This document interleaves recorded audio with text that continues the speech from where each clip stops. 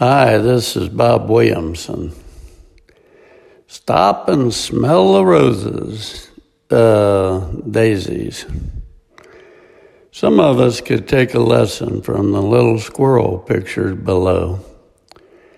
He took some time off from work to smell the daisies. Judging from its expression, this obviously meant a great deal to it. The little critter had to stand on its hind legs to reach the best area to smell the fragrance. It shut its eyes, put its ears back, and when the fragrance reached its nostrils, one can see its total delight. Those of you listening, this is a picture of a squirrel standing on his hind legs, smelling a daisy.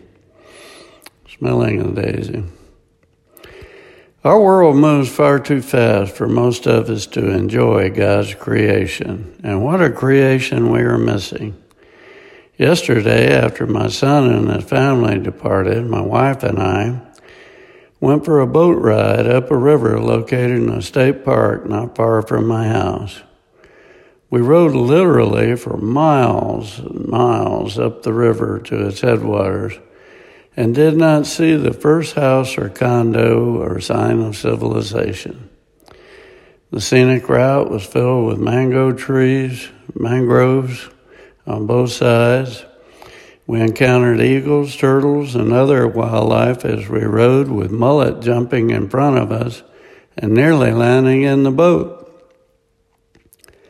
As I scanned the headlines this morning, it's the same old junk.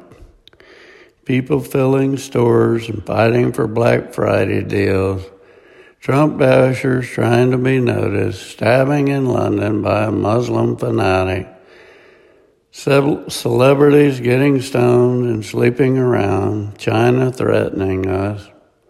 Blah, blah, blah. Today I'm heading to my farm to go deer hunting with a couple of friends. None of the aforementioned worrisome news will affect me at all or even pass through my mind. I'll spend some time in the woodlands and enjoy God's creation.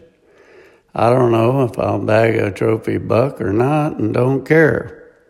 I will, however, watch the sunrise and walk through the misty mornings, enjoy God's creation to the hill, and hopefully see one step out in all its majesty like the big buck pictured below.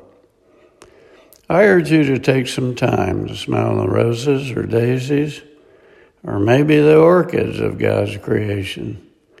God still sits on the throne and is in firm control, and everything will unfold in due time according to his perfect plan. Psalm 19:1, the heavens declare the glory of God. The skies proclaim the work of his hands. This is Bob Williamson. Thanks for listening.